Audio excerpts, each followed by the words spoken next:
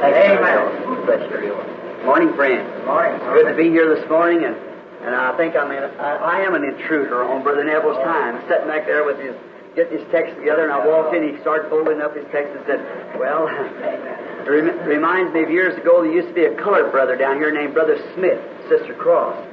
They were very good friends of mine, and when I walk into the building at night, the old fellow he had a white mustache. Don't know whether any of you remember him or not.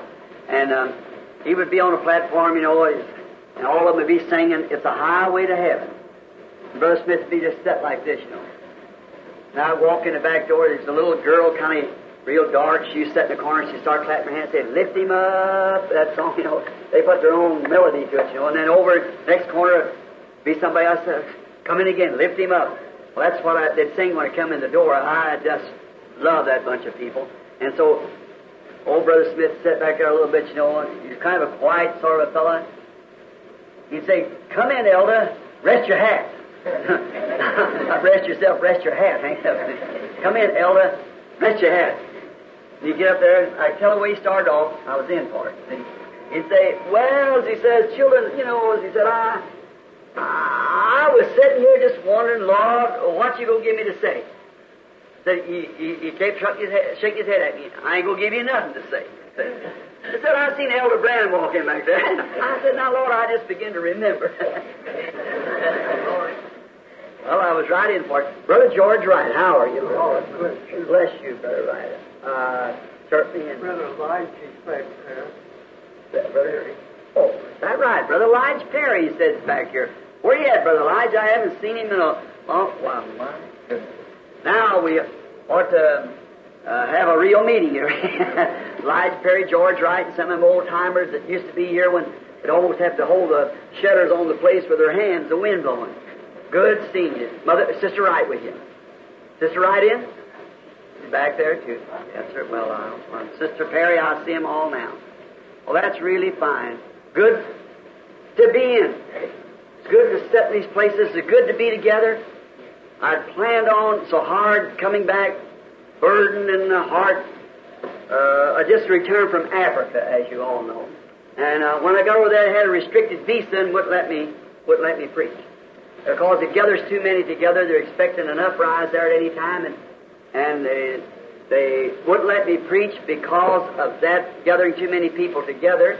The only way I could was have some organization that's represented by the government, in the government, to invite me over. Then that would automatically let the government send out a militia for protection. See, there's just going to be an uprise, and that's all there is to it. It's just right in hand. That government man said last time he's here, you had about 250,000 people together, and he said, then you see, that'd just be the very thing that communism is looking for an uprise. So I couldn't preach. Those people stand there waving their hands and crying, "Remember my mother, remember my brothers," there and in behind a bar, you know, bars of wire, and it just makes you feel real bad.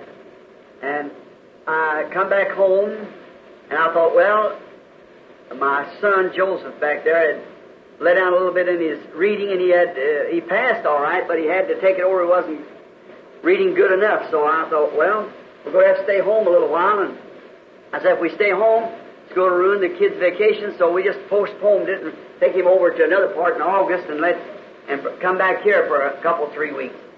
I said, I believe while we're back there, I'll just take and hold a meeting. We get that school auditorium up here, and we'll have a meeting from the 28th on through to the 1st, a meeting at the school auditorium. I want to preach on the subject of the outpouring of them 7 last vials. And so we called ahead, and we had a little disappointment. They won't let us have these schools no more. Too many people crowds in. We can't have it nowhere. And so then I decided while I was back here then, and instead of, we can't put all the people, if we'd advertise, it's never been advertised now. So if we put all the people, try to put them in the tabernacle here, we couldn't do it, see. It just, 5 days in here would be awful. So sitting in there talking with Brother Neville and Brother Woods and them, we have decided to do this. If we can't, instead of that, make us have 5 services. That'd be 28th, 29th, 30th, 31st, and 1st. Well, I feel if we have, beginning next Sunday, we can have 2 services, Sunday morning, Sunday night. That's the 18th. And then on the 25th, have Sunday morning, Sunday night. That's 4 services. Then on August the 1st, have Sunday morning, Sunday night. That gives us 6 services. And then it won't make such a jam to get the people in. And I think that, don't you think that'd be better than having everybody just crowded and mashed together and everything? Just that for them 2 services, we can put up with that, but everybody kind of pulled together. For 5 nights straight, it would make it hard. And I want to get with the trustees and the elders here while I'm here.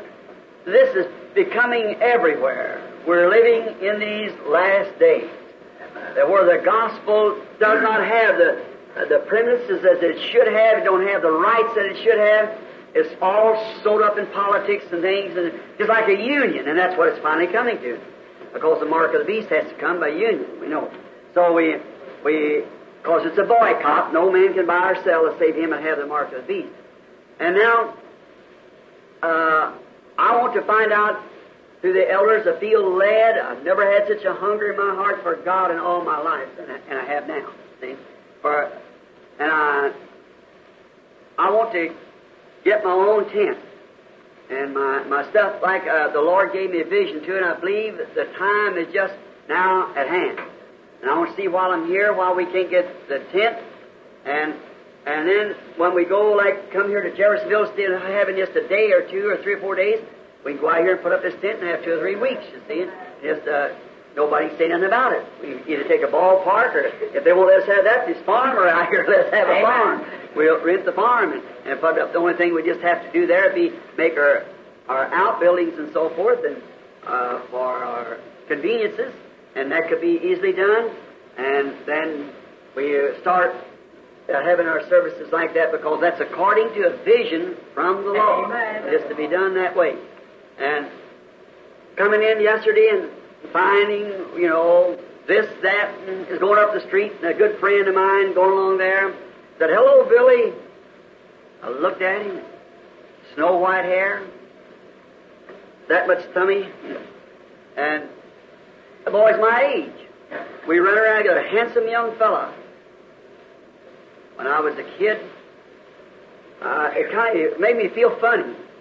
My little son Joseph said, "Why are you sad, Daddy?" Oh, I said, "I can't explain it to you, Joseph. See, I can't tell you." And I look at Lige Perry sitting back there. Mrs. Perry, it seemed like yesterday they were a little black-headed couple out there living next door to me when we had the old boat Wahoo and down on the river and fished at night. See them both white-headed. It says one thing. It's a little buzzer that comes on. You ain't got much more time. So I want every day of my life to count for Him. What I have left, what time I have, I want to spend it somewhere doing something if it's no more standing on a street corner, testifying to the glory and honor of God. And I'm here for that purpose. Now, I've got a little secret place up here, Greensville, Indiana. It's not a city now, it's a wilderness. And some people's taken it over, and they won't even let you set a foot on it. But I got a cave there that he'd never find me when I got into it. I go in at nighttime, and he'll never know when to go in or come out. And he don't know where the cave is and couldn't get to it no matter where it was. And I want to go over and talk to the Lord a while. Amen. I feel that it's a necessity. The wife, she want to come back and visit around Rebecca and Sarah and them with their friends. And we're back here now for next 3 weeks. And if the Lord willing. And I think instead of trying to jam the people all together for them meetings here in the tabernacle, of course, this belongs to us, belongs to the Lord, give it to us, it's air conditioned. But I have to have a Sunday morning service, a Sunday night service. That let people go back to their place, then wait over for the next coming week. I don't think I could take and officially do justice to the pouring out of those last vials, because they're very, very great message in that. But I could pray for the sick and do things that have messages as the Lord will give them to me for the church through the week. I'll get out here in the wilderness somewhere and study. Come back on Sunday morning, have a Sunday morning service like this and a Sunday night service. Our most gracious little pastor, Brother Neville, I asked him that would be satisfaction to him. That's taken all of his services away from him. But he was more than glad to surrender it over to that. Brother Capps, I guess got the Roman fever too, and I see he's left, and Brother Humes, and the Lord had a Brother Mann here just to take right over. And the place, isn't that wonderful how God will do things? He always has everything timed just right. I come up and I heard somebody preaching. I said, I believe Brother Capps, he come to Tucson. I think it bluffed him right quickly, about 110 degrees.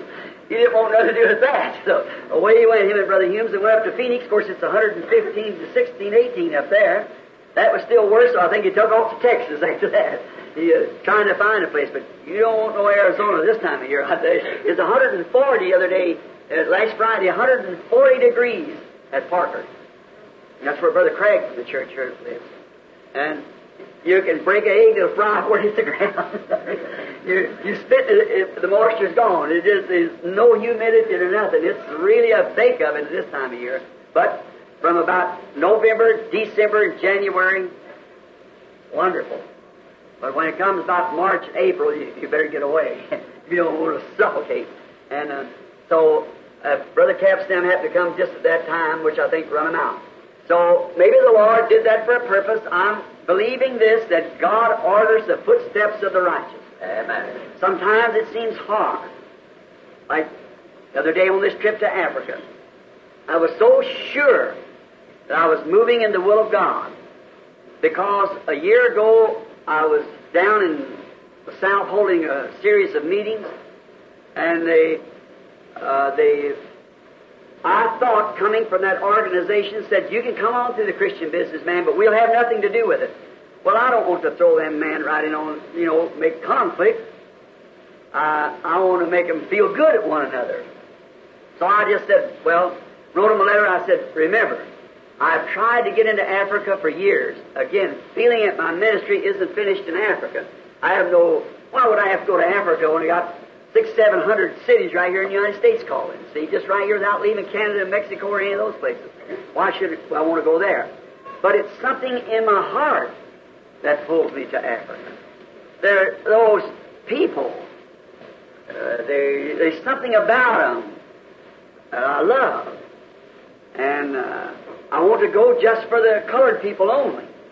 And there's something in a lot of them leaders, they don't feel I should do that. I want to go to my colored friends.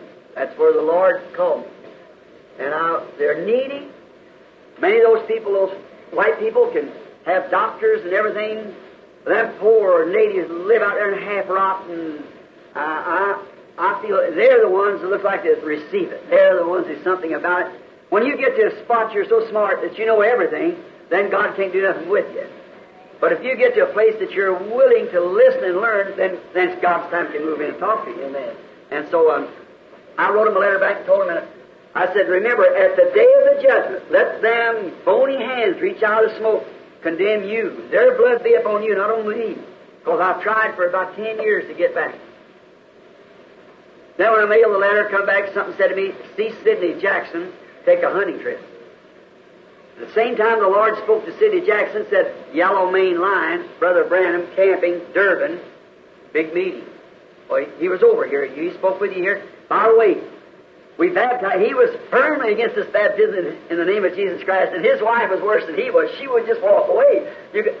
I'm telling you, I've never seen any more devout people. They've got about 150 ministers over there baptized in the name of Jesus Christ, and they're just burning the country up. The message is just sweeping Africa everywhere. Aviators and great men being baptized in the name of Jesus Christ. And so when I started to go over, I'm telling you, I never had so much trouble in all my life for trying to get there. And then at the very last minute to go, here it was wrote across my visa, cannot anticipate in any kind of religious service, can only come hunting. Well then, it was rank. But I said, I don't care what the devil does, I can't vouch for what Brother Jackson said about Yellow Main Line and this, that, or the other. I can't vouch, but I do know God told me to see Sidney Jackson and go hunting. And I said, I'm going. And sometime, and I had one of the greatest trips, I found out what the trouble was. Now, I think about October, the Lord willing, I go back, have a meeting, everything, full cooperation, everything else. See? in Africa. Now, I got to the bottom of it and found out where it was at. What caused it? Up here, writing, this one's got this saying, something's got something saying, this and there. The best thing to do is go find out yourself. And I know where the trouble was and what the reason of it was. It was because of so many people gathering together. The government wouldn't let me have it. Now, if the Christian businessman or any organization which will bring us in, then the government automatically, because this organization is represented with the government sends militia protection. If there be 25 men out of one denomination, 25 out of another, still they won't receive that. It's got to be the head of this organization. And a Christian businessman is a non-sectarian organization representing all the churches. Dr. Simon, their head over there, a very fine man. I got to meet him and talk with him. And they're taking the meetings, and all the rest of the churches is coming in together. See? And I believe we'll have one of the greatest meetings that's been had in Africa. But my point was this. When you know that you're trying to do what's right, the first thing is, if you feel led to do anything, then check it with the Word and see if it's right with the Word. And then let nothing stop you.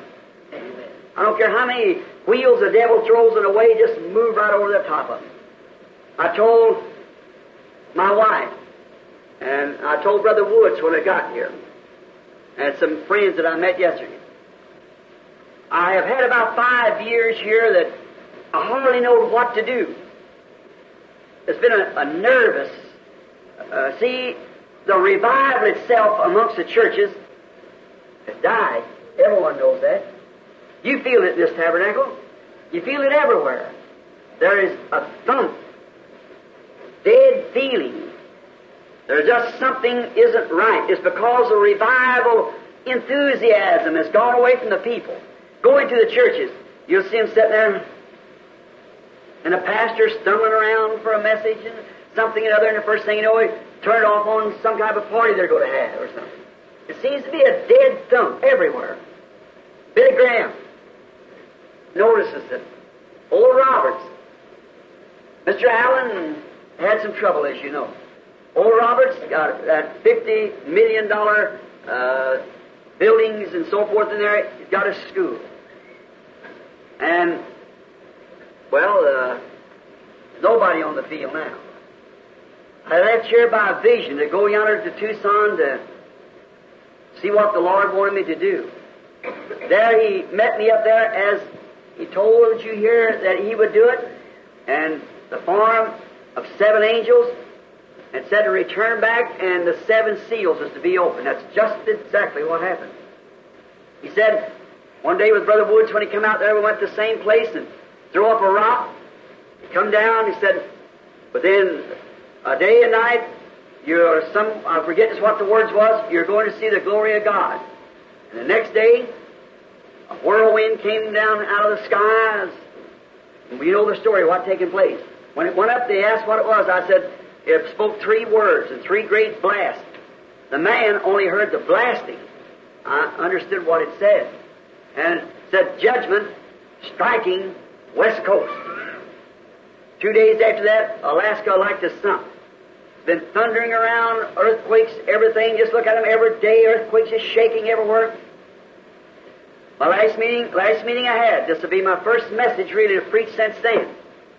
I was preaching in Los Angeles at the Biltmore Auditorium, and I was speaking on a man choosing himself a wife.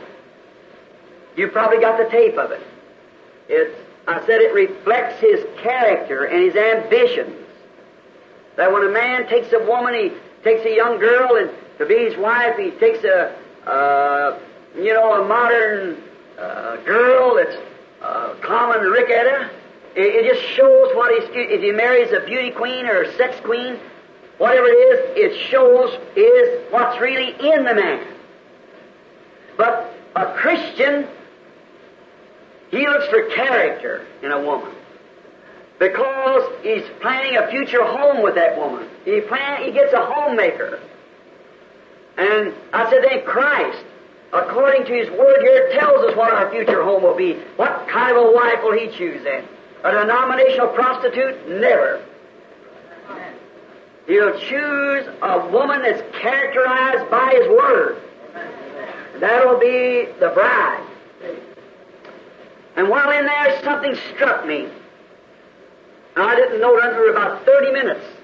As a prophecy went out. First thing I remember, Brother Mosley and Billy, I was out on the street walking, and it said, "Thou Capernaum, which calls yourself by the name of the angels," that's Los Angeles, city of angels, see? The angels, "which are exalted into heaven, will be brought down into hell. For if the mighty works have been done in Sodom, it's been done in you, it would have been standing till this day." And that was all unconsciously to me. See? And how I just got through exalting Christ, exalting Him, and telling the church, I said, "You women, no matter how I try to come to here and preach against these things, you men, you preachers, you constantly, come all the time, do it just the same. You walk over it as if the Word of God wasn't nothing." And when I understood that, I said, "There's a scripture about that somewhere." And I went and found it was Jesus rebuking Capernaum by the seacoast. That night, I looked up the scriptures, come home, got the history book. And Sodom and Gomorrah was once a thriving city, Gentile headquarters of the world. And you know that city by an earthquake sank into the Dead Sea. And Jesus stood and said, "Capernaum, if Sodom had had the works done in it that you've had done in you, it would have been standing today. But now, you must be brought down to hell." And about 200 or 300 years after His prophecy, with all them coastal towns, every one of them still standing, but Capernaum, and it lays in the bottom of the sea, an earthquake sunk it into the sea. And then prophesying, Los Angeles will be in the bottom of the sea. And I come home and went to Africa, and while I was in Africa, they had an earthquake. And scientists, you see it was on a broadcast, that some big fine homes tumbled in Los Angeles, and a motel and so forth. And now, there is since that earthquake, there's a 2 or 3 inch crack that come in the earth, starting in Alaska, goes around through the Aleutian Islands, comes out about 150 or 200 miles in the sea, comes back up at San Diego, takes in California or Los Angeles, and comes out again just below the northern part of California there, a little place called San Jose, just below there. And this scientist was speaking, being on an interview, watching on television, and he said beneath that is just a churning lava. And he said, that is a chunk will break loose. And said, and it will. And this scientist interviewing this chief scientist said to him, "Well, that could then all sink." He said, "Could?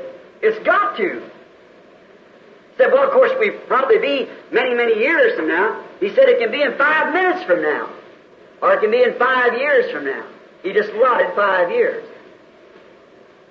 But just as I sure is standing there under that inspiration, but judgment on that west coast, then followed right up here with the sinking of Los Angeles, she's gone. Right? It will happen. Amen. And I don't know. But oh, what happened? You know, we only got 6 continents now. We had 7. That when it sunk between Africa and the United States, it's historical, you know about it. Now, if that goes down, then I want you to watch when this was a sermon that I preached on when I believe Brother Lige Perry might have been deacon here at the church at that time, for all I know. But it said the time will come. I didn't know it till Mrs. Simpson brought me the sermon the other day, and it got wrote in a little book. That the desert, that the ocean shall weep its way into the desert. That was 30 years ago. And of course, the Salton Sea is about 200 feet below sea level. And if that big churning of the earth swallowing in like that with hundreds of square miles, hundreds and hundreds of square miles, sinking into the earth, that'll throw a tidal wave plumb to Arizona. Sure it would. Oh, we're at the end time. Glorious hour. The appearing of the Lord Jesus, He said, there shall be earthquakes in divers places. Perplexed of time, distress between nations, man's heart failing in fear. That when these things begin to happen, raise up your head, for redemption's drawing nigh. Oh my, nations are breaking. Israel's awakening. The signs that the prophets foretold. The Gentile days numbered with harlots encumbered. Return, O dispersed to your own. Be sure to do that. That day of redemption is near. Man's hearts are failing for fear. Be filled with God's Spirit. Have your lamps trimmed and clear. Look up, your redemption is near. That's right. False prophets are lying. God's truth they're denying, that Jesus the Christ is our God. See the picture the other day? I turned that picture sideways there, and the very picture of those 7 angels being lifted up. Turn it to the right-hand side, and there's the face of the Lord Jesus looking down to the earth again. Remember when I preached the 7 church ages? I couldn't understand why Jesus standing there with a white over his head. He's a young man. I took it back in the Bible. It said he came to the Ancient of Days whose hair was white as wool. Jesus is only 33 and a half years old at his crucifixion. I called up Brother Jack Moore, a theologian. He said, oh, Brother Branham, that's Jesus in his glorified stage. Said after his death, burial, and resurrection, he turned to that. That sounded all right for a theologian, but it didn't go good. It didn't hit the something. I went up there and started on that first church age. There the Holy Spirit revealed it. Like you got it right on your church ages. I guess the books will be out pretty soon now, the full detail of it. And it showed that Jesus was judge. There's a white wig that they used to wear, put a wig on and wear as a judge. England still does it. When you got supreme authority, and that turning sideways in this picture, there he is, his black hair, you can see it in the side of his beard, and the white wig on. He is the last of the authority. He's supreme authority. Even God said so himself. This is my beloved Son, hear ye him. Amen. There he is, with them angels, a message which was the 7 breaking of them 7 seals that revealed serpent seed and all these things here. And it shows that it is his very covering. It's his supreme authority. Amen. He is supreme. And his wigs are covered. The Bible said that he changed his countenance, or he changed himself. Immorphous. The word comes from the Greek word immorpha, which means a Greek actor that plays many parts. Today he's one thing, the next act is something else. He was God the Father in one act, God the Son in another act, and he's God the Holy Ghost in this act. Amen. There he is. His word is still supreme. We're living in the last days. Amen. Coming back from Africa the other day, I'm kind of tired. You see, it's nighttime there now, and you had to turn around. That time we got to turn around and come back again. We had a wonderful trip, hunting trip, one of the best I ever had in my life. Then Billy's got some pictures. Maybe you have a time he can show it somewhere and show you the trip. Amen. I had a dream. I'm always dreaming of being back at public service company somehow. So I thought I was kind of ranting on the job. I suppose they just let me have my own way. I thought instead of going out and walking the lines or collecting the bills or something I was supposed to do, I just said, well, I'm my own boss. I just went swimming. And I got down there and took off these clothes and put on my swimming clothes. I was by myself, and I thought, say, this ain't right. The company, this is daytime. The company's paying me for this time. Oh, that's strange.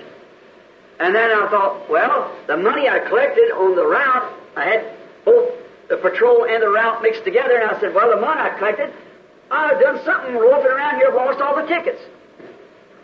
And I got their money and my money mixed together. Now, how do I know who paid the bill? I thought, just because I wasn't paying any attention. I thought, that's not right. There's only one thing for me to do. That's go back to my superintendent and tell him that was Don Willis. I said, Don, I lost those tickets. Now, here's all the money I got. Here's their money together. Leave it here at the cashier. And the people, when they come in, they'll have a receipt that I received their bill. Probably people sitting right here. I know there is. That I collected from them in the days. And I'd give them a receipt. You know, it's only 10% if you let your bill run over.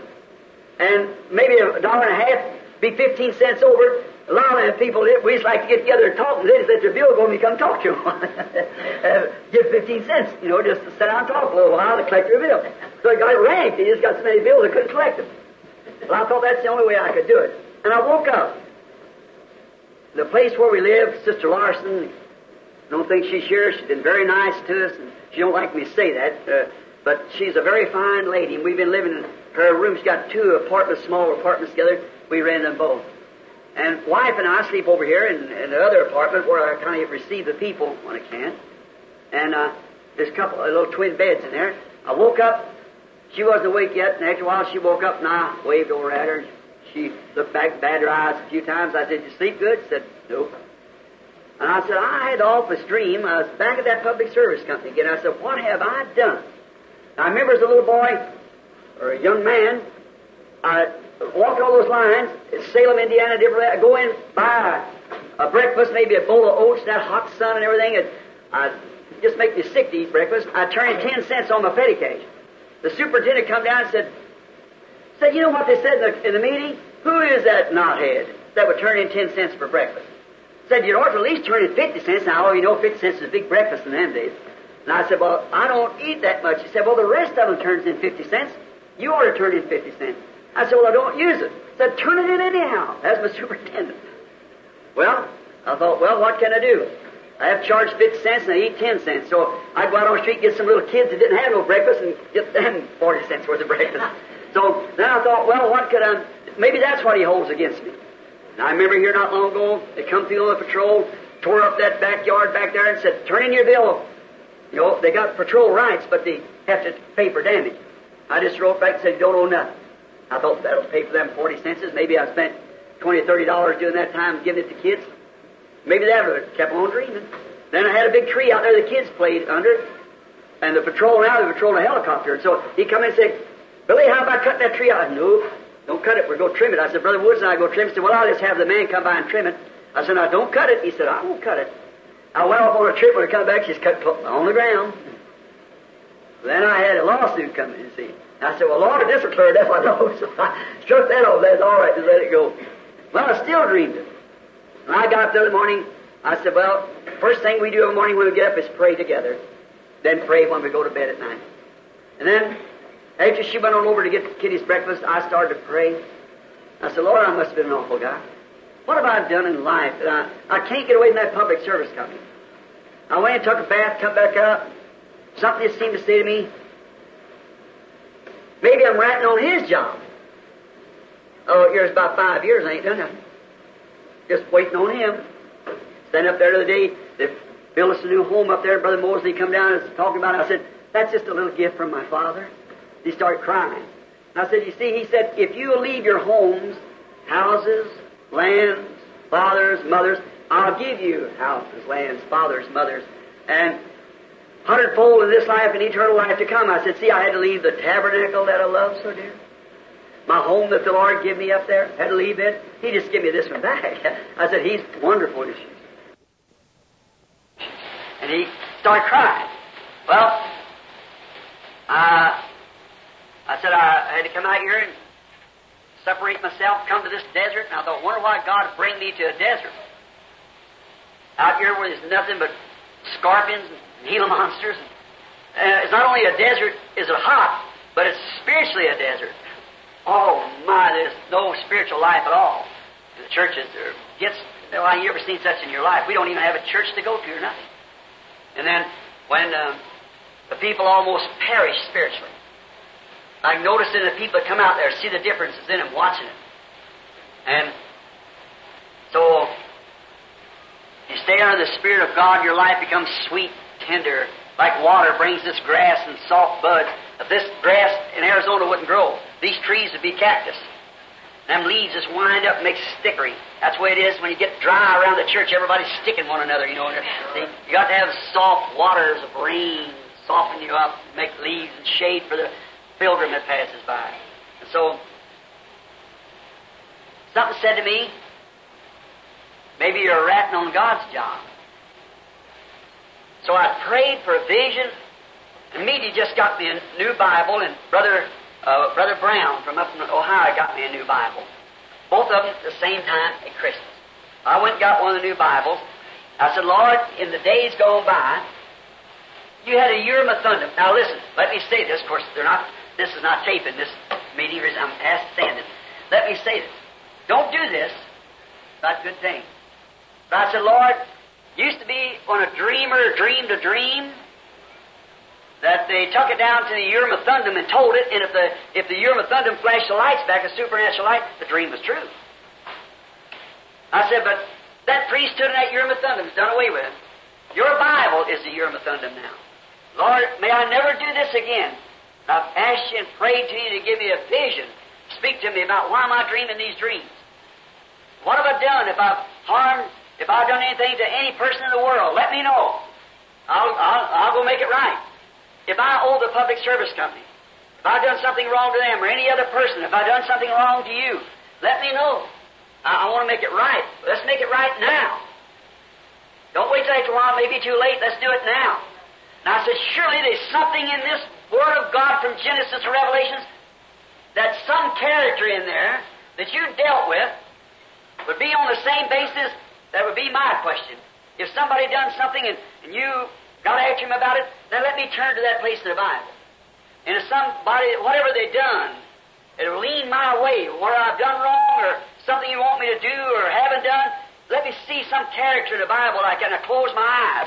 Just let the Bible fall off and put my finger on a scripture in Genesis 24:7. Eliezer, Abraham's faithful servant, the model servant of the Bible, being sent to hunt the bride for Isaac. Chills run over me. Sure, that's right with the rest of my message. Pulling out the bride, he said, swear that you'll not take a bride out of these, but go to my own people. He said, what if the woman won't come with me? He said, then you're free of this oath. He said, and the God of heaven will send His angel before you to direct you. He went right straight out and began praying, and he met the beautiful Rebekah that became the bride of Isaac. Just a perfect message back to the Word. Go get that bride. That's a duty. That's what I'm here for. That's what I'm trying to do, is call out a bride. Remember California there, that interview of the bride preview I had it here? How that bride come up first and seen her go by, then here come Miss America, Miss Asia, and all the offers looking thing, and then the same bride passed by again. One of them got out of step, and I was getting her back in step. Two of them it was. And that's what I was supposed to do. Keep that bride in step. Hunt that man. I said, God, I'm going back home. Renew my vows again and start out anew. So that's what we're planning on doing. That's what I'm here for. I think it'd be a good thing if we did this, started on the 18th, next Sunday morning, next Sunday night, the following Sunday, and the following Sunday. How many think that'd be a good thing? Thank you. Now I want you to do something for me. If you've notified any people that there's going to be a meeting on the 28th, will you re-notify them again that we couldn't do it? Write them a letter or something that we don't want the people come and be disappointed, but we could not get the auditorium. See, we couldn't get it. And so, the last meeting, I think we had so many up there and everything, they just, you know how the public is. And we're just living in the last days, that's all. And they claim that the people come in and disturb the school, and they were there too early, and they did this or that or something, and the place is too jammed up, and the fire marshal does this and that, and, you know. So, we will set up those vials and those trumpets. I want to place them in. I told you it would. They come under another thing, so does the vials come under sounding the trumpets, but we want to take that entire course right straight through and bring it tied in together.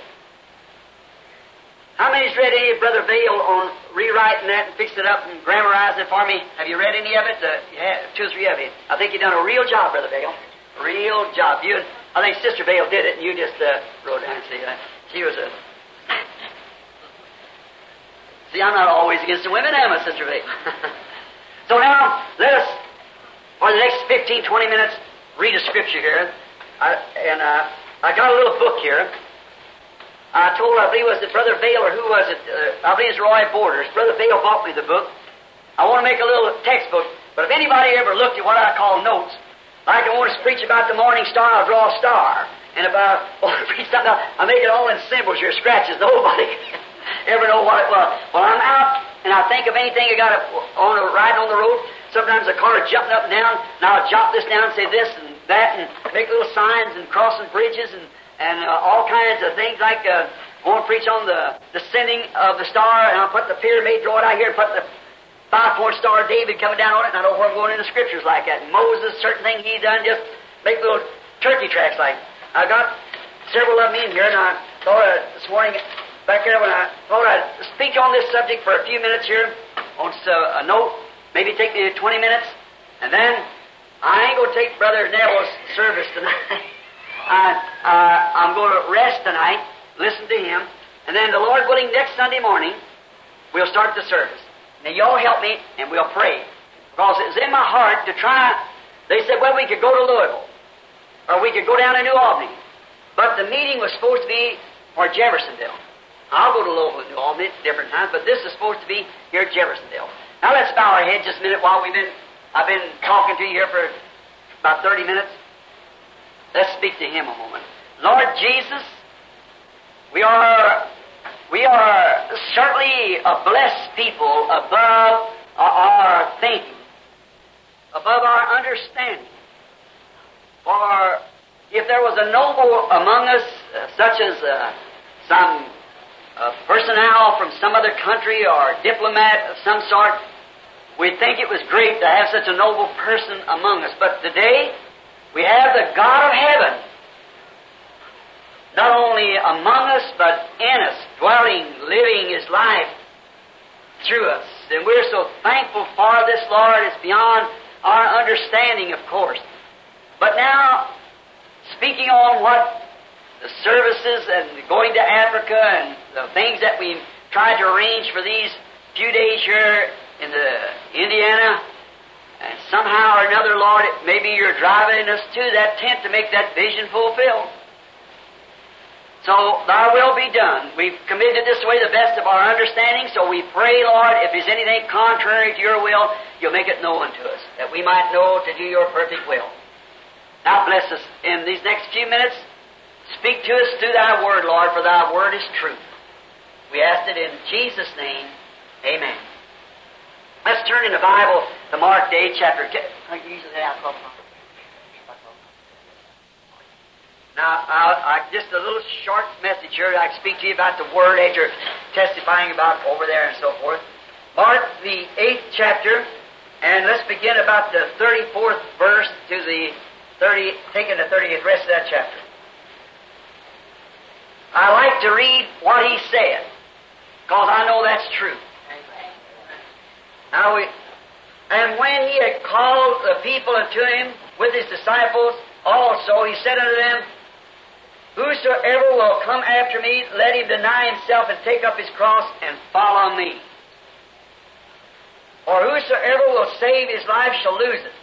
Whosoever shall lose his life for my sake and the gospel's, the same shall save it. For what shall it profit a man if he gains the whole world and lose his own soul?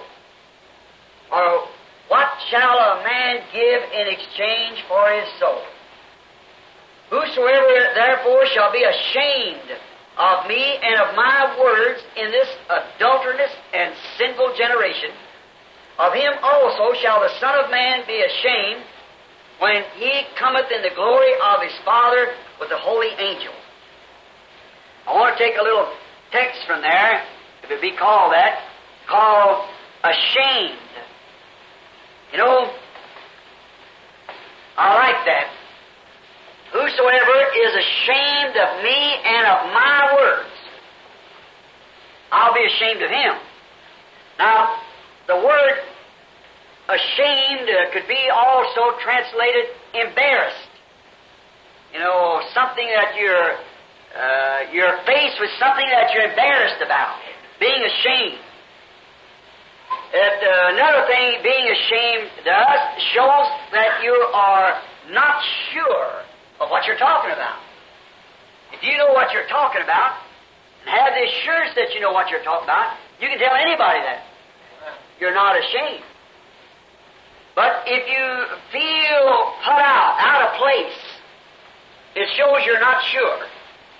You notice there's so much of that today, especially on the subject that I'm speaking of, ashamed of the Word. Now, He and the Word are the same. In the beginning was the Word, and the Word is with God, and the Word was God, and the Word was made flesh and dwelt among us. The same yesterday, today, and forever. So whosoever is ashamed of me and my word, and he and his word are one, so being ashamed of his word. In this sinful present generation, I'll be ashamed of him. Now, we notice today, if somebody says, are you a Christian? It's very much a popular thing. Say, oh, I'm a Christian. But do you believe the Word of God? Where it said, these signs shall follow them who believe it? Oh, even ministers' faces will blush. See? Are you ashamed of, say, of divine healing? Are you ashamed of the full gospel? Are you ashamed of your Pentecostal experience? That's being ashamed of His Word. That's His Word made flesh in you. So His Word has to live itself out for every generation. It lived itself out in the days of Moses. Because in that day, the Bible said in Hebrews, first chapter, God in sundry times and divers matters spake to the fathers by the prophets. And those prophets, the church got also twisted up. That when those prophets, those daring messengers of God come without church, without denomination, without organization, without anything, defied kings, kingdoms, churches, and everything. When the priest was brought before the priest, they wasn't ashamed because they had directly, thus saith the Lord. Amen. If you notice, the prophet, in one sense of the word in the Old Testament, when he said, thus saith the Lord, now watch him. He goes right into the phrase of taking the place of God. Amen. You notice, when he placed out before him, thus saith the Lord, he fell right into God. Amen. And he acted as God. Amen. Then he gave his message, which was God speaking through him. Amen. Thus saith the Lord. Hallelujah. I think of the prophets of old when they come with that message. And it embarrassed the kings. And it made the people feel uncomfortable, the priests even. They would feel uncomfortable because they were supposed to be leaders, religious man. And when the word came forth in that manner, it exposed them. And they felt embarrassed or ashamed. And many times we see that, not many, too often today. That man, you say, I am a Christian. Have you received the Holy Ghost since you believed? Oh, see, they're embarrassed about it. Somebody said, do you belong to that group up there that does all that there, shouting and all that divine healing stuff? Many times Christians back up. They want to announce that if they got a denomination, I'm Baptist, I'm Presbyterian, I'm Lutheran. They're not ashamed of that. But when it comes to being a Christian that can take God's Word just the way it is, then they're ashamed. I don't belong to any denomination. See? They're ashamed to say that. They've got to be like the rest of the world, represented by some organization. Now that's just recently come into that. In the days of Luther, to recognize yourself as a Lutheran, a follower of Luther, well, it almost meant death by the Catholic Church.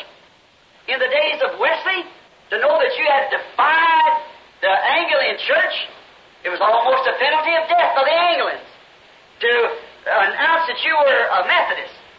In the days of Pentecost, it was a shame almost to say that you was a Pentecostal, because you was quickly counted a holy roller or some tongue speaker or something like that. Now they organized, went right in with the rest of the group.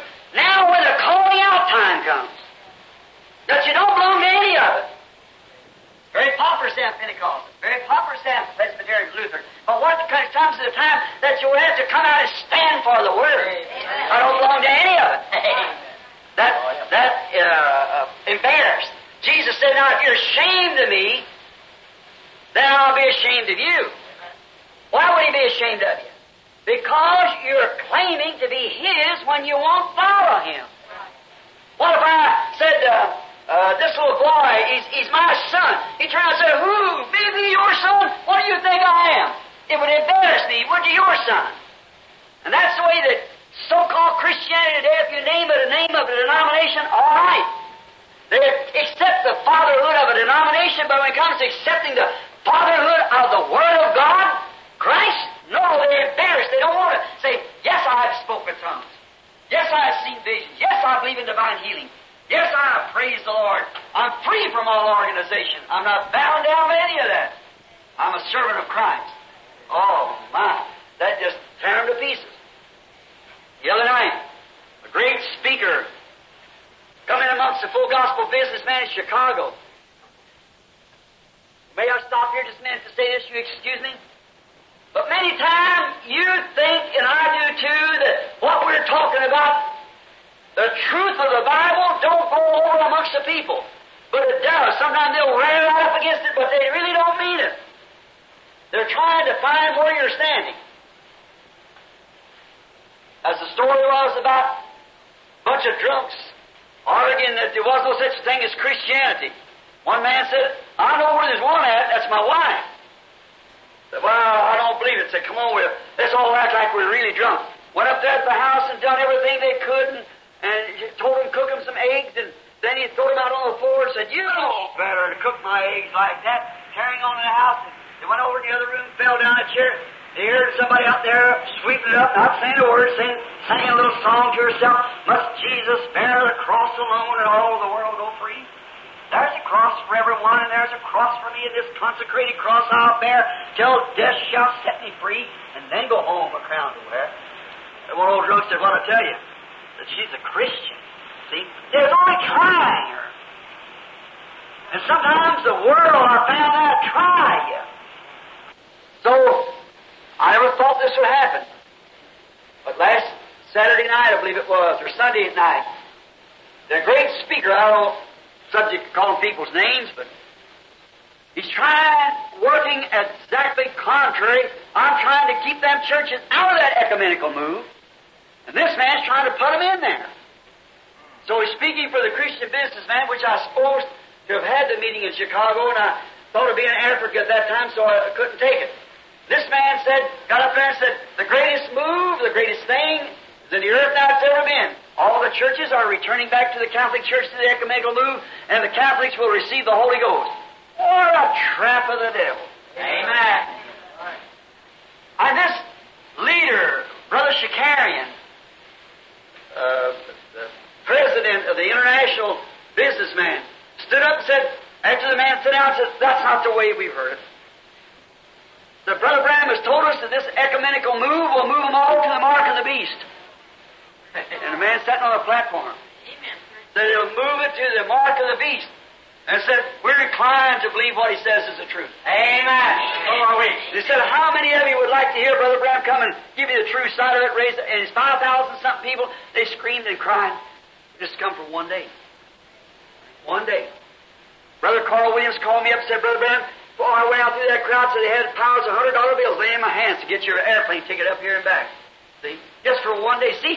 Those people, that word is sinking in where sometimes we don't know it. See? But see, when you're really, no matter how much the world is against it, how much the denominations are against it, God's proven it to be the truth. Amen. The great hour finally strikes. Things like that maybe we didn't think about. Yes, it shows you're not sure if you're embarrassed. So you would rather not discuss the subject. If you're going to be ashamed of it, you wouldn't want to discuss it. Hold back. But how can a man who's filled with the Holy Ghost, how can a man full of the power of God, the love of God in his heart, talk to a man a few minutes and not mention something about that love that's in his heart? There's something that it happens. You can't do it. This must be that evil day that Jesus is speaking of. People are ashamed of the Word and of the Spirit of God that acts within them. But when the truth is made plain to the people, God then Himself revealing Himself through the Word. Now, any man can make any kind of claims, and we've had it in these days where there's been so many claimed that it's been horrible. But you see, if there is a truth, it must be by the Word. Because They say they had all kinds of things of oil pouring through people and blood out of their hands and women on their back and with blood and running down their shoes and raise up their shoes and pour oil out and frogs jumping out and hopping down the platform and all kinds of things like that. There's no such stuff as that in the Bible. There's no promise of anything like that in the Bible. Only it said in the last days the Spirit would be so close to deceive the elected if possible. But there's no scripture for that. But when it comes to genuine, unadulterated Word of God, confirmed by God, it seems to even embarrass the other group on the radical side. There's an embarrassment about it.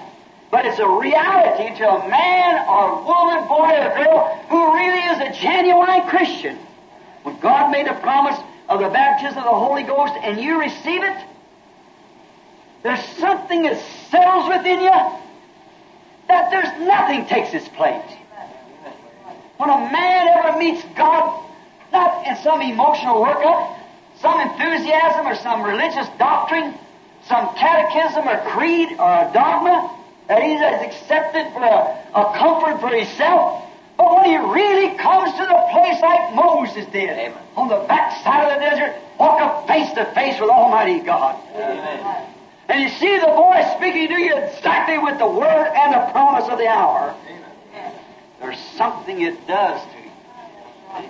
You're not ashamed of it. It does something to you. Now, let us look now for just the next 15 minutes to some people that received such an experience. And as I speak to you today, not as a church or as a denomination, I speak to you as an individual. Amen. Not because you come here to this tabernacle, because that I love you and you love me, not because of that. Let me speak to you as a dying mortal. Amen. Amen. That someday you've got to come to the end of this life. Amen. Now, I may not be there. And another preacher might not be there. But there's only one who can meet you there, and that's God. Amen. And you listen to it, and not whether my wife is a good Christian or my husband's a good Christian, but am I all right with God? Have I met God like that? Amen. Not because my pastor met God, or because my deacon met God, but have I met Him? Not because I shouted, not because I spoke in tongues, but because I met Him as a person. Amen. That's it. Then you'll never be ashamed of that. There's something that's so perfect and pure and true. And remember, you might meet a spirit that would act like God. Yes. You might meet a spirit that would do this, that, or the other. Follow it a little bit and see how it compares with the Word of God. Amen. You might meet a spirit that would tell you you're saved and give you a glorious feeling and you shout and scream. Then when it comes to denying the Word, how can the Holy Spirit that wrote the Word deny His own Word? Amen. Amen. That spirit must punctuate every promise of God with an amen. Amen. If it isn't, then you never met God. Yes. You met a deceiving spirit. And the world's full of it today. Yes. But when you see God come down and make a statement that He's going to do a certain thing, then comes back and does that time after time after time, then you've got a genuine spirit. Amen. Amen. How could a spirit be on a man? The Holy Spirit that wrote the Bible and turn around and deny, that's not right. That was for some other day. He said the promises unto you and to your children, to them it's far off, even as many as the Lord our God shall call. That was Acts 2:38. How can a spirit then accept anything different from that and be of God? When Hebrews 13:8 said Jesus Christ is the same yesterday and forever, well, somebody said, oh, I believe He was a philosopher, He was a good man, He was a prophet.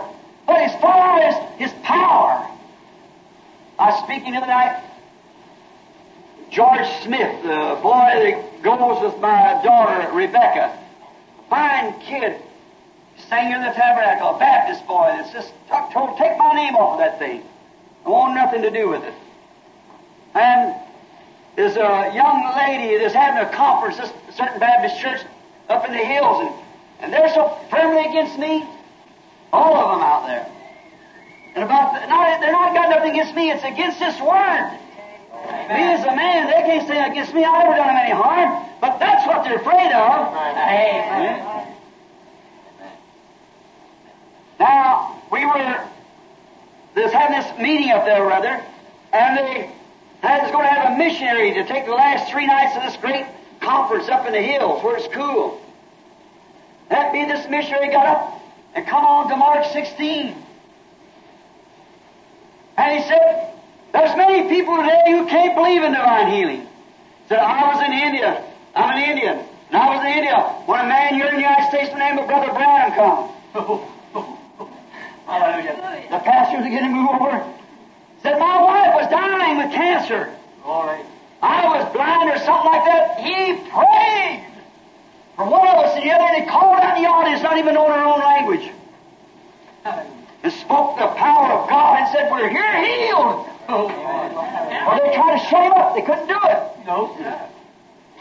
That's, I see, right in their own conference. And they even denied of anything. And some of the people, even this boy's sister, that on the ground, wouldn't even have enough to say. They won't know if she wasn't connected. Some way they could get down to find out. One lady said, well, I believe it. Rebecca and George went to see this lady. She went and got a girl that was suffering with a kind of retarded a little.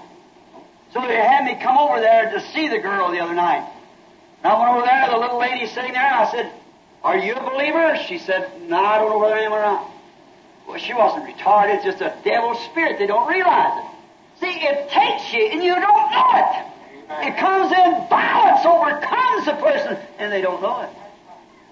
Women that walks out here on the street with these shorts on, they don't realize they might prove and swear to it that they've never done anything evil against their husband or so forth like that. But in their heart they don't realize, but the spirit of the devil has took them over. They're possessed of what would a woman want to strip her clothes off before a man? There's only one person done in the Bible. They were insane. Others try to cover themselves. They don't realize it's so cunning, so subtle. You have to weigh yourself with the Word of God and see where you're standing. This young lady said, they told me that I was baptized when I was a kid. Said, I don't know whether to believe that stuff or not. I said, don't you believe Jesus Christ? And she said, well, I don't know whether to do or not.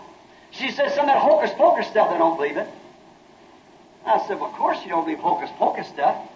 I said, but do you believe that He was the Son of God? Oh, I said He could have been. I said, do you believe He's the same today, the God that would save you? She said, is there any other stuff about that there, miracles and stuff like that? I don't believe nothing about it. And I said, what would you do if you were sitting in a meeting and seen God, the Holy Spirit, which is the only God there is, working amongst the people, God in the fatherhood, the pillar of fire, the prophets, God in His Son, and God in His people. It's just attributes of God. One great God who covers eternity.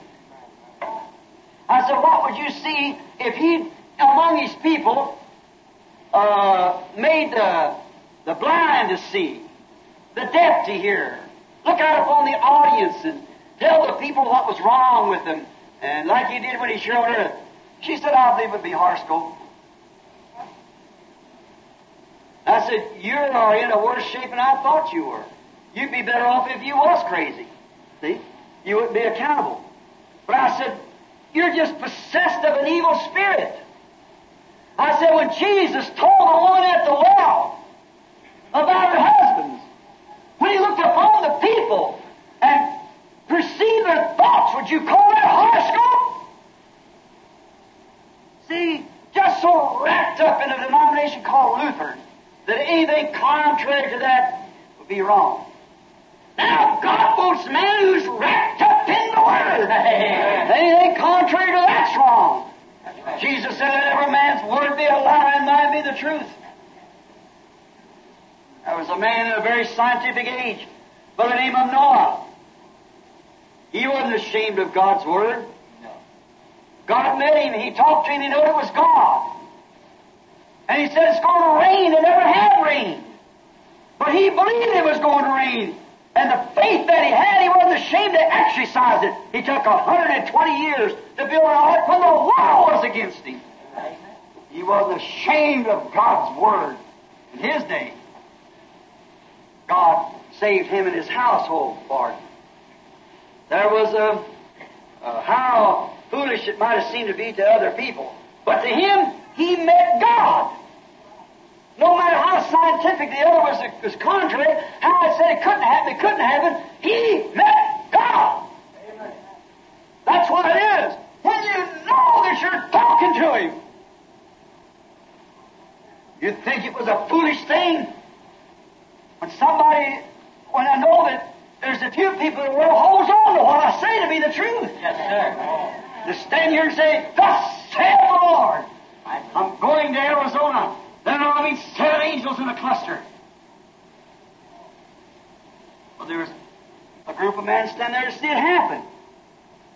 The other night, saying it, Los Angeles would fall into the ocean.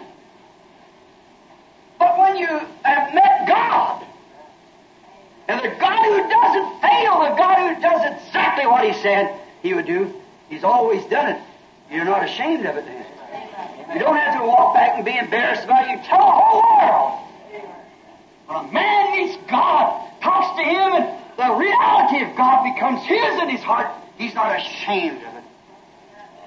Noah wasn't ashamed. It seemed foolish to the rest of the world, but not to him. Moses, when he's before Pharaoh, he wasn't ashamed to tell Pharaoh that these certain things would happen because he had met God. God told him in the burning bush.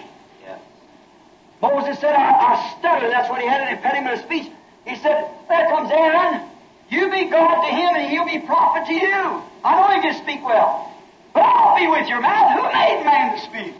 Hey, man, all that. That's God. Who made man to be deaf or dumb, or who made man to speak? God has.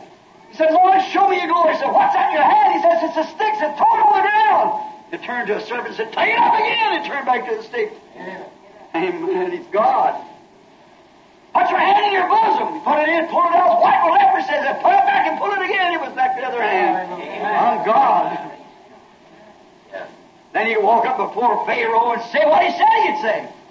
He said, it's going to be thus and thus. Picked up sand and threw it up in the air and said, thus saith the Lord, let fleas come upon the earth. And the fleas came.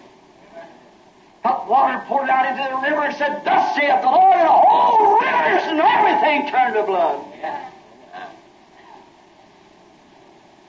Called hail down out of heaven. You know, in the last days there's supposed to be them plagues to repeat again. And remember, an adulterer in the Bible time, his penalty was death by stoning. The unbelieving church will be stoned to death. Well, hailstones is God's way of punishment. They'll stone this unbelieving world, this adulterous generation. He'll stone it from heaven with hailstones weighing a talent apiece, which is 100 pounds. The adulterous church will adulterous world will die under the punishment of God under stoning like it did in the beginning. Get right with God, church. That's what we all must do. Turn back to God. Yes, amen. That old fuzzy face, gray-headed whiskers, bald-headed, skinny arm, 80-year-old Elijah, sitting up there in the wilderness looking out upon the sins of the people. God spoke to him one morning and said, go down there and tell Ahab that not even a dew will fall from heaven do you call for it. Amen. I can see his little eyes looking out from under that fuzzy-looking white beard that's sticking his hand walking down the road like a 16-year-old boy. Walked right up in the presence of the king and said, not even dew will come from heaven till I call for it. He wasn't ashamed of God or his word. Tell a king or anybody else. He wasn't ashamed. Didn't have to hide. Ahab, you'd be puts in your mind of something like ourselves. I said to the people, I'm getting to a spot. I need more faith. What I'm home for now is to get a new burst of faith. Got so it look like when you pray for people, you apologize. Mr. Devil, would you please move over and let me? Nothing. Face got muscles and hair on its chest. When it speaks, everything else shuts up. Amen. Don't go, Mr. Devil, you move out. Get out of here, Rock. Son of God, commission of God. Leave him alone. That moves. You have no apology to the devil. Nothing to do with him. No. Not ashamed of the Word of God, not ashamed of the commission, not ashamed of who we are. Only ashamed that I am is I'm a Branham. That's my earthly birth. I'm ashamed of my failures. But as His servant, I'm not ashamed. Amen. I'm not ashamed of His Word. Where denominations, kings, potentates, whatever it might be, it's ready to give an answer. God calls for it. Moses walked up before Pharaoh. He wasn't ashamed to tell him that they would not compromise and take his so many days out in the wilderness. He said, some of the women stay back in the children and said, we'll all go. Not even one hoof will be left behind. We'll take our cattle and all. He wasn't ashamed. Why? He had come into the light of deliverance. Amen. That's the reason a man or a woman, sick or anything, once comes into the presence of God and knows that God's healed them, you're stepping into the light of deliverance. Yeah. Don't compromise on anything. Deliverance is in his heart. For he had met the God who said, I am the God of Abraham, who give Abraham the promise, and the time of redemption of deliverance is at hand. I'm sending you down there to take them out. What's to apologize about that? Pharaoh could have killed him. He's just a man. He was a slave. He could have killed him. But he wasn't ashamed of the word. He didn't come down and get on his knees and beg to Pharaoh for nothing. He said, I've come to take him. Pharaoh said, well, you can't take him. He said, all right, then there'll be fleas up on the earth till you'll wade through them. And there's what happened. So Moses, take him away. But all right, now do you repent? Said, well, you can go so many days in the wilderness. He said, then flies will come. Amen. Said, darkness will come. It's so dark they couldn't see one from the place to the other. And finally, death come. From Pharaoh to the servant, it was death for the oldest child in the family. He didn't have no apology to nobody.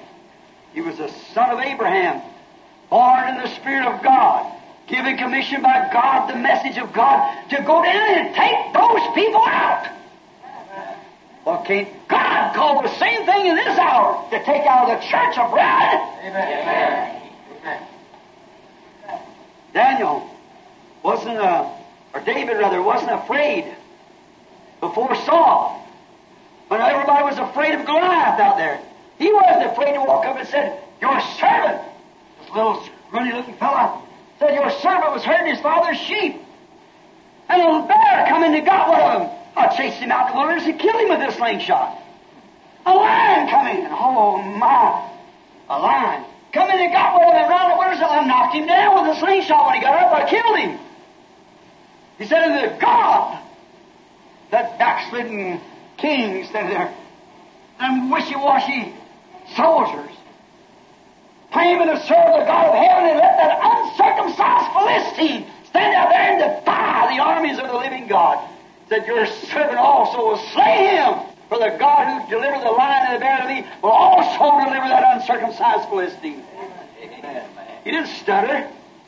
He didn't say, perhaps it'll be done. He said, it'll be done. He wasn't ashamed.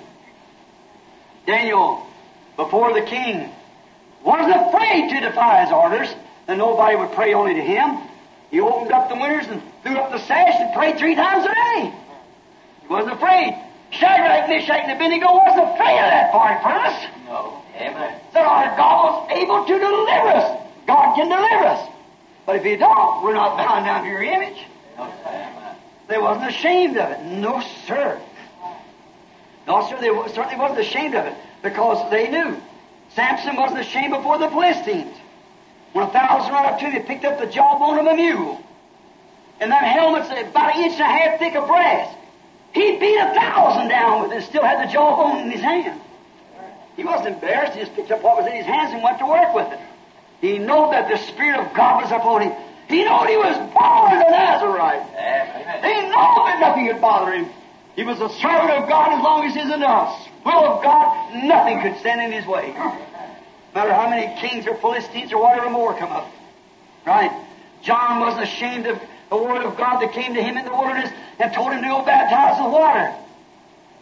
He wasn't ashamed to say, "Behold, the Lamb of God that takes away the sin of the world." For the Spirit of God was upon him. He wasn't ashamed before the priest. He wasn't ashamed of the Word of God when he walked up to Herod. Philip's wife was living with Herod. Walked right up in the face of the king, this old woolly face fella out in the wilderness there, come out there with no education or nothing else, walked right up in the face of Herod and said, "It's not lawful for you to have her." He wasn't ashamed of God's Word. Sure. Absolutely was not ashamed of it. Stephen's. He wasn't ashamed of God's Word. First, the Pentecostal people.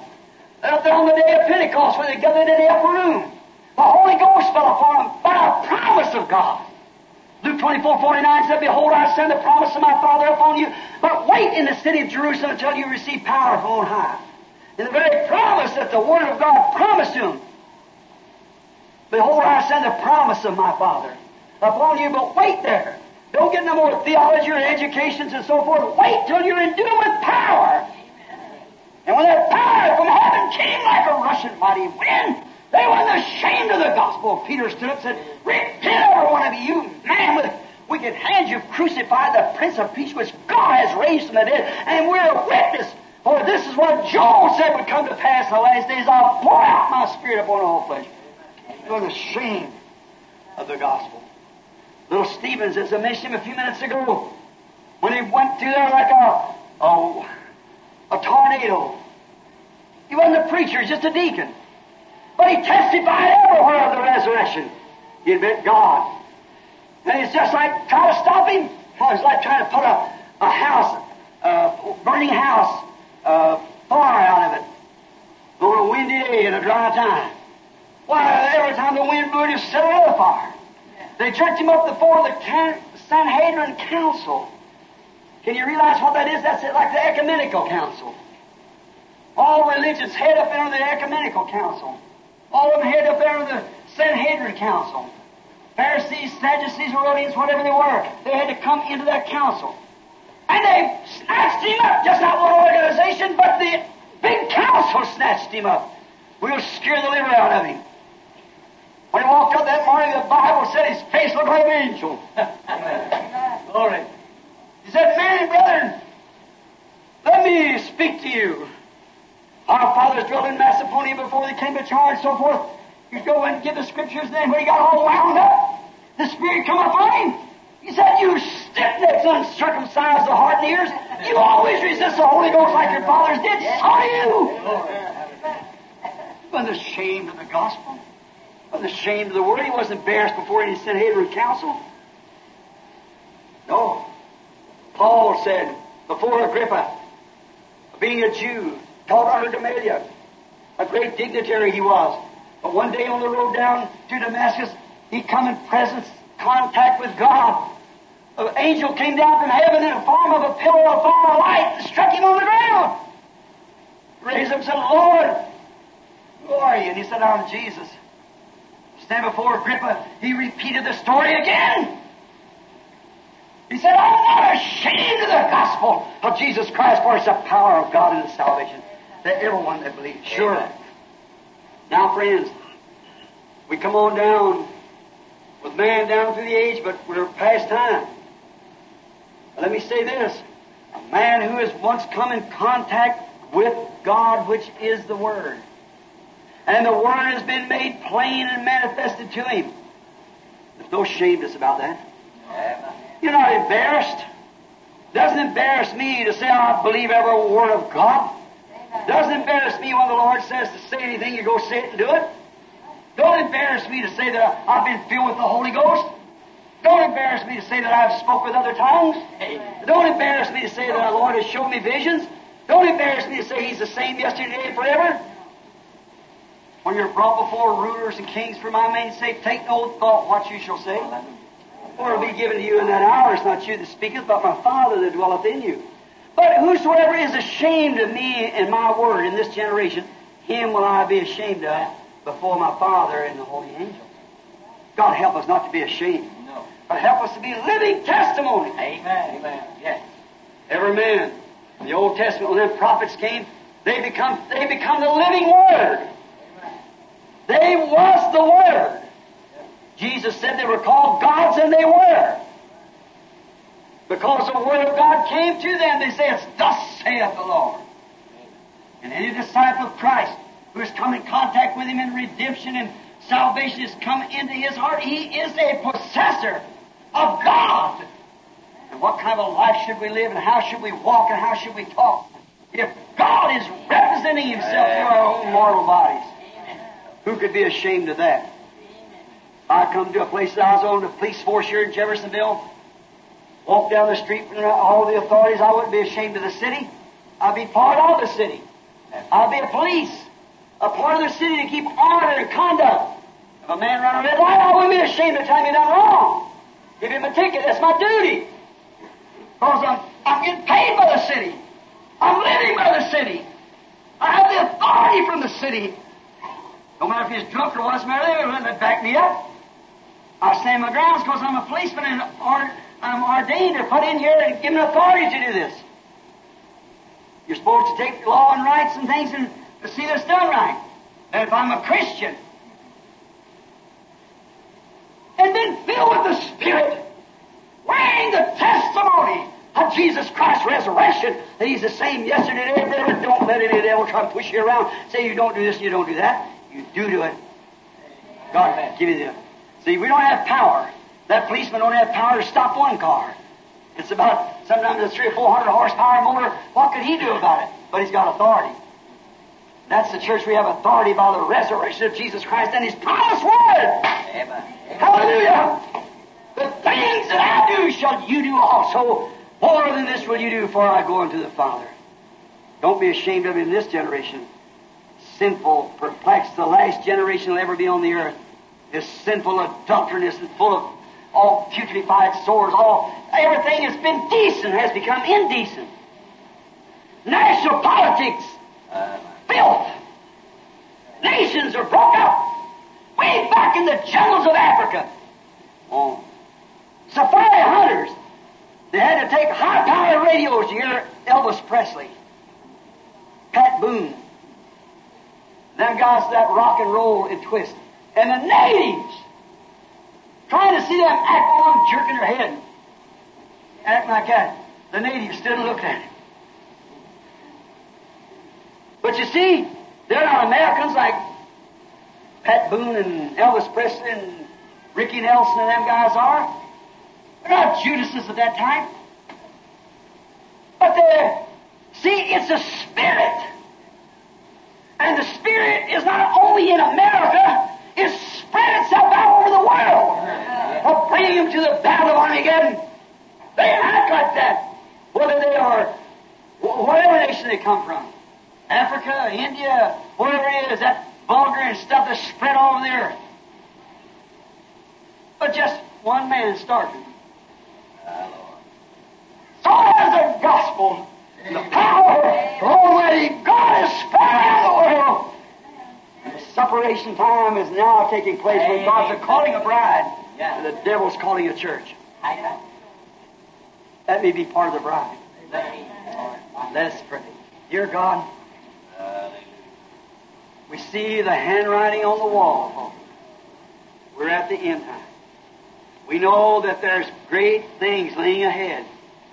But yet somewhere out in this mess out here is still honest people that's been ordained to life. It'd be impossible for one man or two men. But God, all of us together, let us spread in every corner we can the good news that Jesus is coming.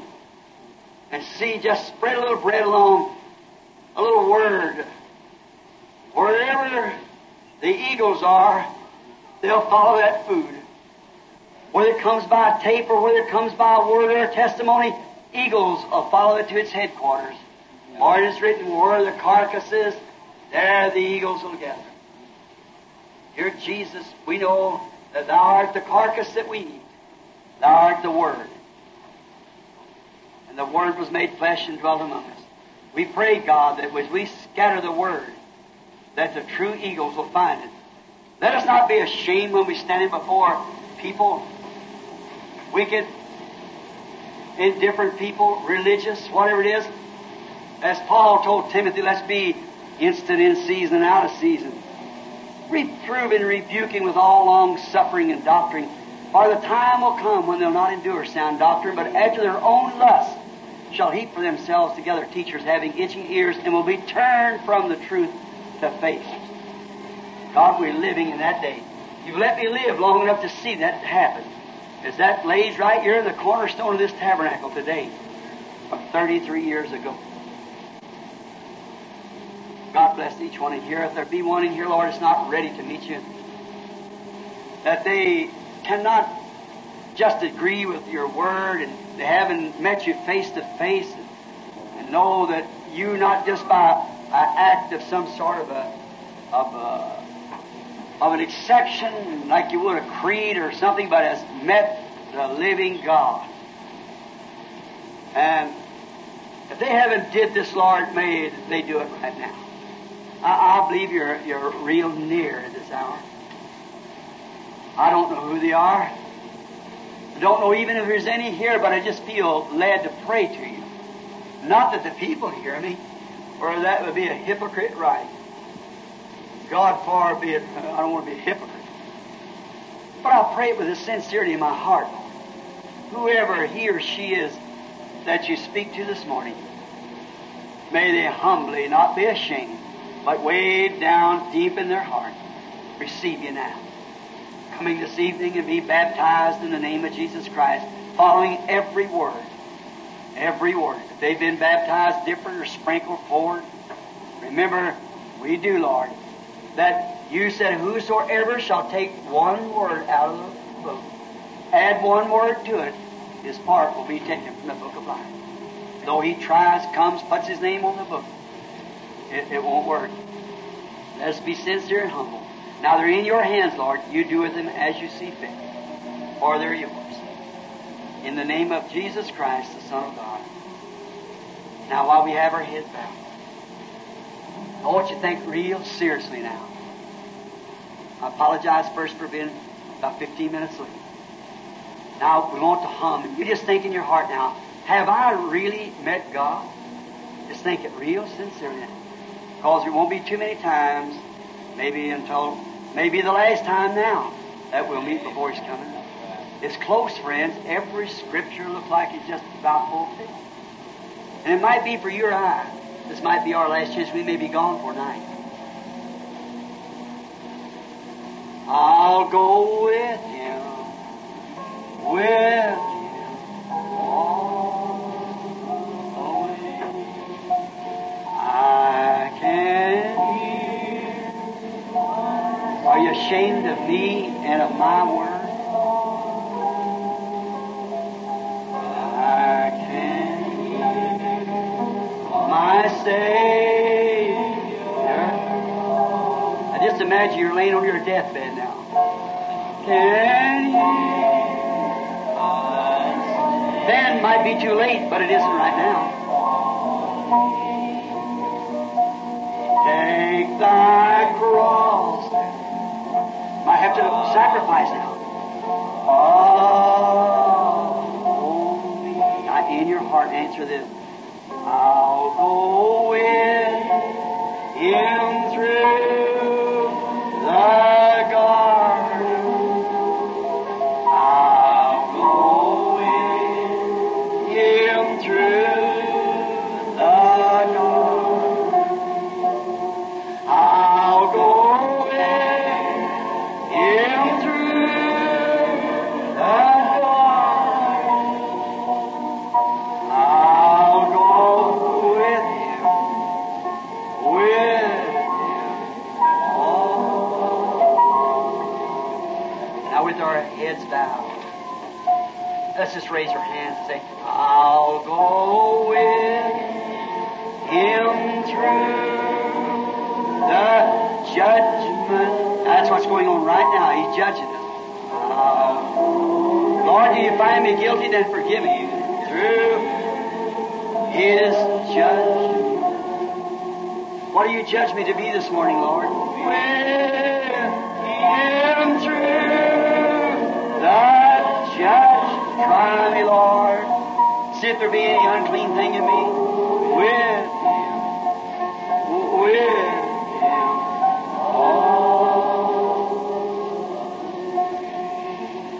Father, we thank you this morning for all these hands. I didn't see one person but what they had their hands up.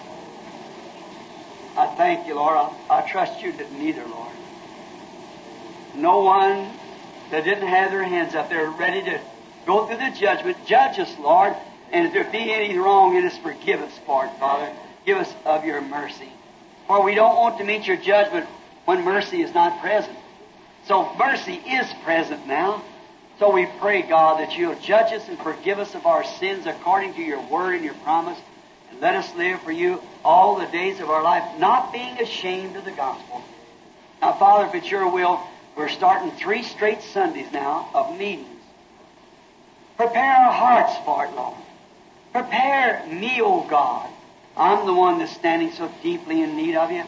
I pray that you'll guide me and direct me in the things that I should do and say in these days to come.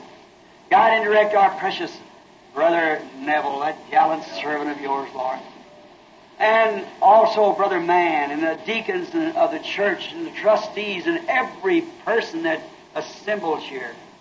Prepare us, Lord, that we might be able in a real Christian way to bring sinners to you and to bring church members to knowing the God that we know, that we have met personally. Let Him become their God too. Now, Father, this we cannot do. We cannot send them in. But Thou, Holy Spirit, move upon the people, the members of churches. And it's the little experience I had with you the other morning. Go get my son a bride. Take it from among the people, among the churches. Pull out that bride. Let me, in prayer now, Lord, you send the Rebecca. I'll try to be the Eliezer.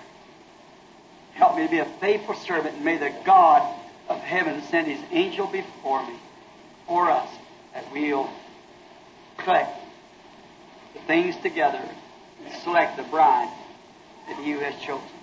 We ask it in Jesus' name. Amen. Now, I'm sorry if you kept me a little late. It's 25 after. I should have been out here 25 minutes ago. But now, you like that old song? Take the name of Jesus with you. Ain't that pretty? I sing that now for some 33 years as a dismissal song. Water baptism on Jordan stormy banks I stand. I think this is so pretty. Just take it everywhere you go.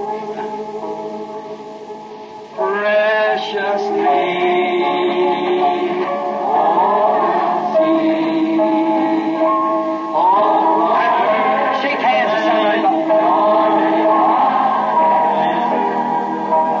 Precious name, oh, how sweet, oh, and joy. I remember the services tonight, 7:30 tonight. Now let's sing this one verse, see? Take the name of Jesus with you as a shield from every snare.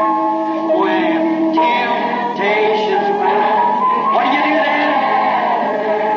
Just breathe that holy name in prayer.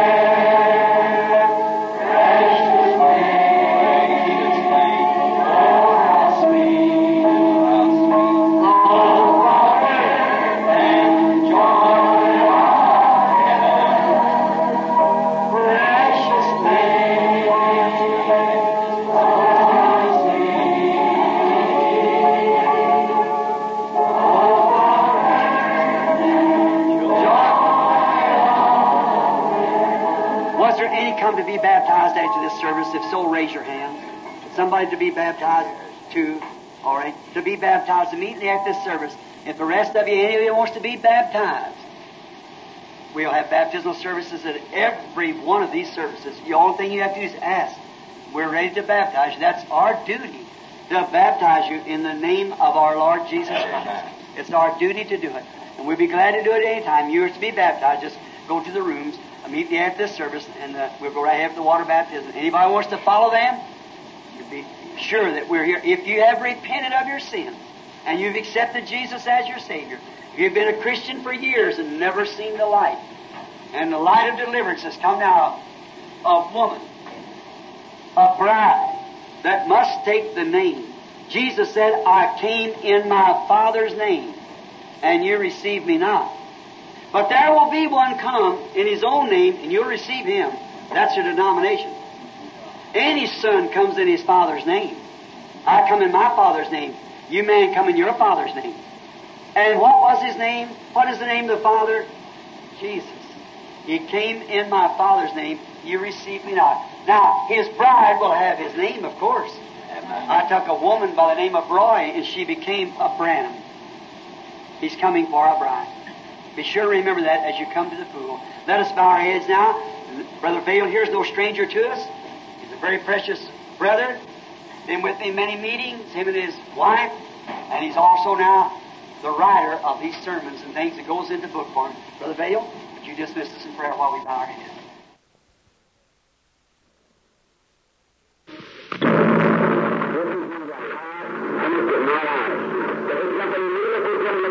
I've waited 15 years for this time. My heart has longed to see you again ever since I left you. I have prayed very much to get to come back.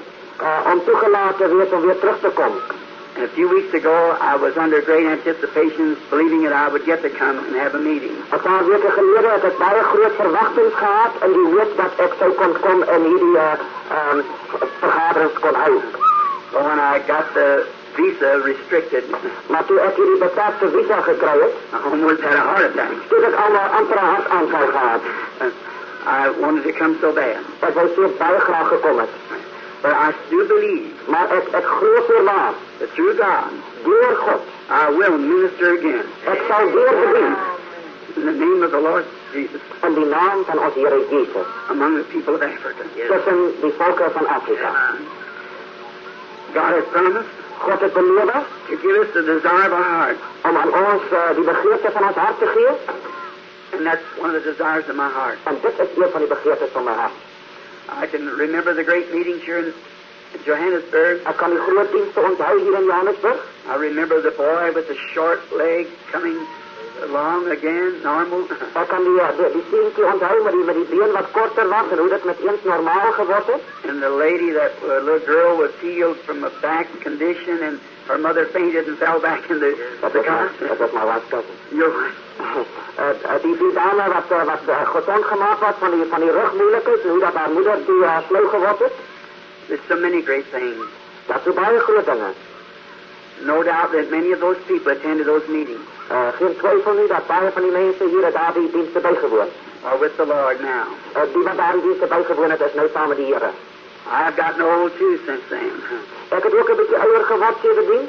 It won't be too long till my time to go up. Dit sal nie meer baie lank wees nie, sal my tyd ook kom om op te gaan. Then we will be together forever. Dan sal ons saam wees vir altyd. No visas. Dan sal daar geen visa wees. I would feel like bringing a message. Ek voel asof ek nou 'n boodskap kan bring.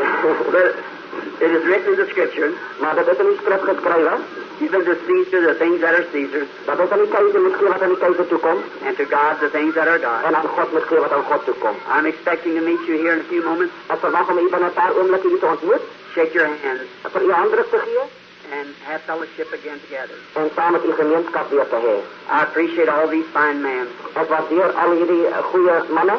I wished I had all my brethren in Africa here today, Ek wens ek het al my broers in Afrika vandag hier gehad, of all the denominations, van al die genootskappe, that we could just get together and talk all evening. dat ons net kon saamkom en die hele aand hier net kon praat. And I would like to hear what the Lord's been doing over here for you. Ek sal graag wil hoor wat die Heer vir u hier gedoen het. I would like to tell you what He's doing for us across the sea. En ek sal u graag wil vertel wat die Here vir ons daar aan die ander kant die water doen. Maybe He'll permit that someday. Misschien zal hij het nog een dag toelaat. Until that day, Tot daar die dag I'll be praying for you, zal ik voor u bid and you be praying for me. en bid u voor mij. God bless you. De Heer seën u.